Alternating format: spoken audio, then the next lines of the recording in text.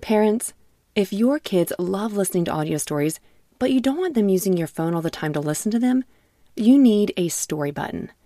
Story Button is a screenless device that makes it easy to listen to kid podcasts, audiobooks, and more without having to use a tablet, phone, or keep track of any cards or toys. Fan favorites like Miles the Brave and Treasure Galaxy will give your kids an extra spark of exciting imagination, while the bedtime category will help your kids as they get ready to sleep. Go to storybutton.com to learn more and view all the content currently available in the library. Story Button. Imagination lives here. Hello again, and welcome back to Kids Bible Stories. In this week's iTunes review, we want to give a very special thank you to Lauren Tade.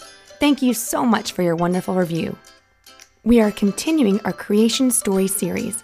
Today is day 4, and this comes from Genesis chapter 1, verses 14 through 19. Okay, everyone, we are starting day 4. Let's all count to 4. 1, 2, 3, 4. Great! Now, let's begin. God said, "Let there be lights in the huge space of the sky. Let them separate the day from the night. Let the lights set the times for the holy celebrations and the days and the years. Let them be lights in the huge space of the sky to give light on earth." And that's exactly what happened. God made 2 great lights. He made the larger light to rule over the day. What do you all think this bright light in the daytime sky is? That's right, the sun. So this light would rule over the day, and the smaller light to rule over the night. Psst. What do you think the nighttime light is? I'll give you a hint. It's big, round, and shines up high in the sky at night. That's right, the moon. He also made the stars. God put the lights in the huge space of the sky to give light on earth. He put them there to rule over the day and the night. He put them there to separate light from darkness. God saw that it was good. There was evening, and there was morning. It was day 4. All right, everyone, that is the end of our story today. But before we go, let's think about what we just learned. On day 4, God made a light for day and a light for night. Do you ever look up at the stars at night?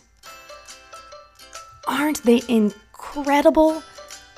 Twinkling, shining, and sometimes you can see one streaking across the black night sky. In the Bible, Romans chapter 8, verse 20 says this: "Ever since the world was created, it has been possible to see the qualities of God that are not seen." I'm talking about His eternal power and about the fact that He is God. Those things can be seen in what He has made. So everyone, when we look up at the beautiful stars or feel the warm sun shining on us, we can think about God.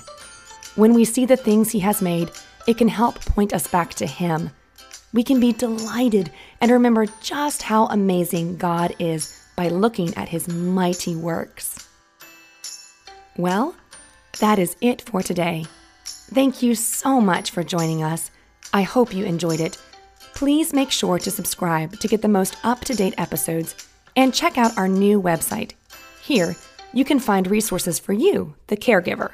Listen to episodes, connect with us, and see how to support this ministry. The website is kbspodcast.com, and the link is in the episode notes as well.